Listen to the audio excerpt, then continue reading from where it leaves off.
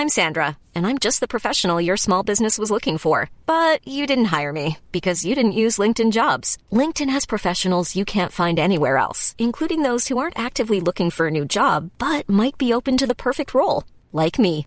In a given month, over 70% of LinkedIn users don't visit other leading job sites. So if you're not looking on LinkedIn, you'll miss out on great candidates like Sandra. Start hiring professionals like a professional. Post your free job on linkedin.com/people today. You're listening to Lucy Kellaway's podcast from the Financial Times. Here is a game to play with your spouse one chilly evening.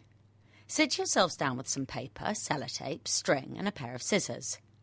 Working together, construct a paper tower that is strong and beautiful. You have 30 minutes to do it.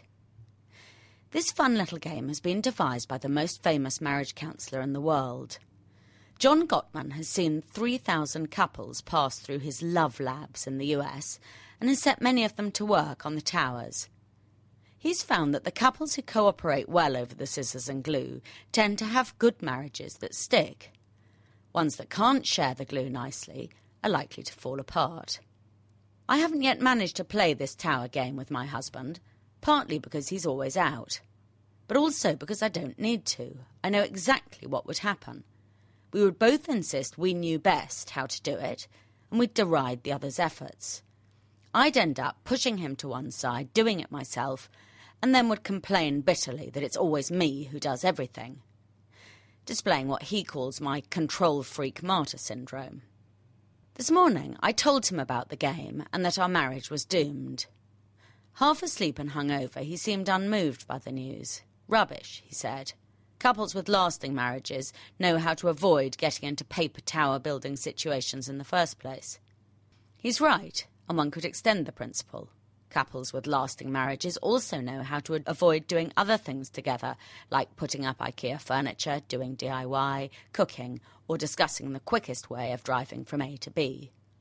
The reason that I'm suddenly taking such a keen interest in the health of my marriage is the fault of the Harvard Business Review, which has decided that understanding how marriages work is important to the study of management. Its reasoning goes like this. Being successful in business means having good relationships with people. The most important relationship is a marriage. Therefore, people who have good marriages are likely to have good relationships with their colleagues too. And by understanding why marriages go wrong, we get some understanding of why work relationships go wrong, which is why it went out to interview Dr. Gottman for some tips.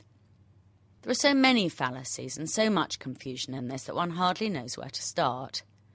The central one is the idea that people with good marriages also have good relationships with people at work. I've never seen a shred of evidence to support this, and I can't even see why it might be true even in theory. We are different people at home and at work, which is just as well. I know one man who has the sweetest, nicest relationship with his wife, but once through the revolving doors of the office he is a monster. His relationships with his colleagues are dysfunctional and ugly. Equally, the reverse is often true, especially with women. At work, I'm a pussycat, my anger attack 2 weeks ago notwithstanding. I'm compliant and pathetically keen to please.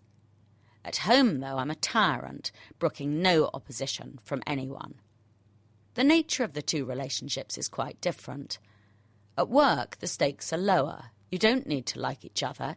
You just need to rub along to get the job done. This surely is what building paper towers is all about. Indeed, if I'd had to do this with any of my colleagues, even the one I nearly killed the other day, I would have buckled down and done it cooperatively.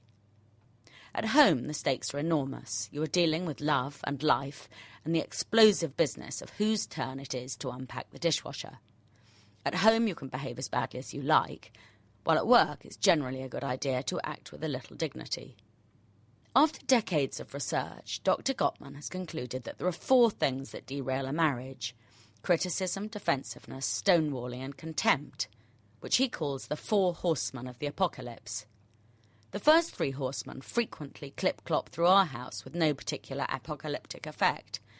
Ditto, they're to be found everywhere in offices. They're just a fact of life.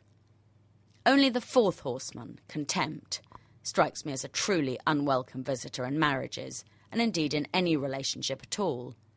But then you don't need to have observed 3,000 marriages to work that out. And so are there any parallels at all between marriages and work relationships?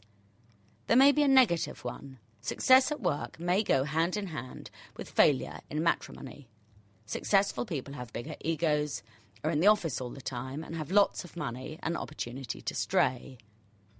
Beyond that, I don't even accept the basic premise that a high emotional quotient is necessary at work and at home. It is helpful at work, as it allows one to duck and weave through many complex relationships and manipulate them to one's own advantage. But at home, a low EQ may be best, as it may help one stick with the status quo. The secret to a lasting marriage has nothing to do with paper towers. It's due to two things. First, it's a matter of selecting someone vaguely suitable to start off with. This is the only true parallel between the two spheres. Recruiting the right people at work is crucial too. Beyond that, what distinguishes the lasting marriages is the mutual expectation that the union will abide come hell or high water, or come scissors and glue. Thank you for listening. To read Lucy Kellaway's columns online, please visit www.ft.com/Kellaway. Mom deserves the best, and there's no better place to shop for Mother's Day than Whole Foods Market. They're your destination for unbeatable savings, from premium gifts to show-stopping flowers and irresistible desserts. Start by saving 33% with Prime on all body care and candles. Then get a 15-stem bunch of tulips for just $9.99 each with Prime. Round out Mom's menu with festive rosé, irresistible berry chantilly cake, and more special treats. Come celebrate Mother's Day at Whole Foods Market.